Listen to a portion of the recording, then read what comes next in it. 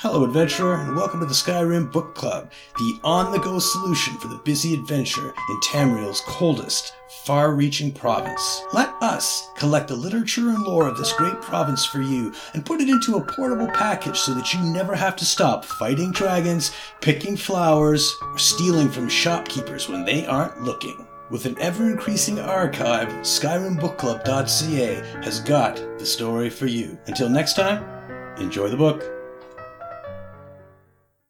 The Truth in Sequence, Volume 10, by Deldrice Morvayn, taken from the sermons of Deldrice Morvayn, 4th Torbillion to the Mainspring Everwound. By the word, I wind the gears. Beware blind reverence for the old, child of Set. The oil of antiquity often fuels the future. Those who ignore the counsel of our blessed ancestors do so at their peril. But not all ruins hide wisdom within their shattered halls. Some ruins are dark and barren places. Unsteady graves for lies and curses, resting places for bent axles, stripped bolts, and the bitter silence of inertia.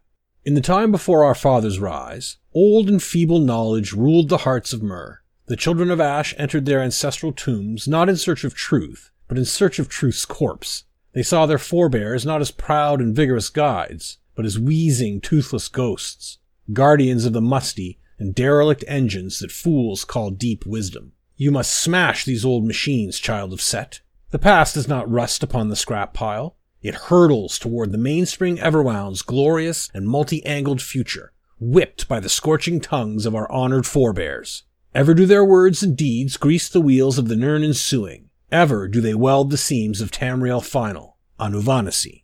But alas, even now, stewards of the old feed aged truth to those who would listen. They are the daughters and sons of Psijic, who crouch like gargoyles over musty tomes, faces hidden beneath frayed and graying robes. They counsel caution, temperance, and equanimity, ancient virtues of the fading Nirn prior. Even so, the father of curiosity calls them friends. With a god's patience, he teaches them. With a father's love, he guides them, all in the hopes that one day they may see the deepest truth of the old, that we must banish our feeble ghosts and give their memory new life through the thrice-folded mind. Toothless gears cannot be repaired. They must be melted and reforged. So it is with our people's truth.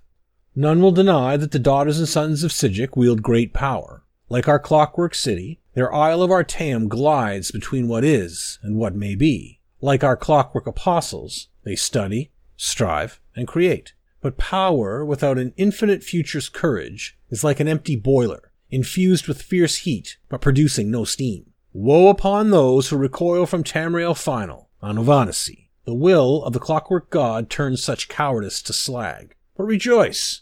The father of mystery's affection proves the Psijic's worth. One day, these lost spellweavers will heed the words of the divine metronome and seek the true and noble change, the Aratagnether. On that day, we shall embrace them not as friends, but as brothers and sisters. By the word, I wind the gears.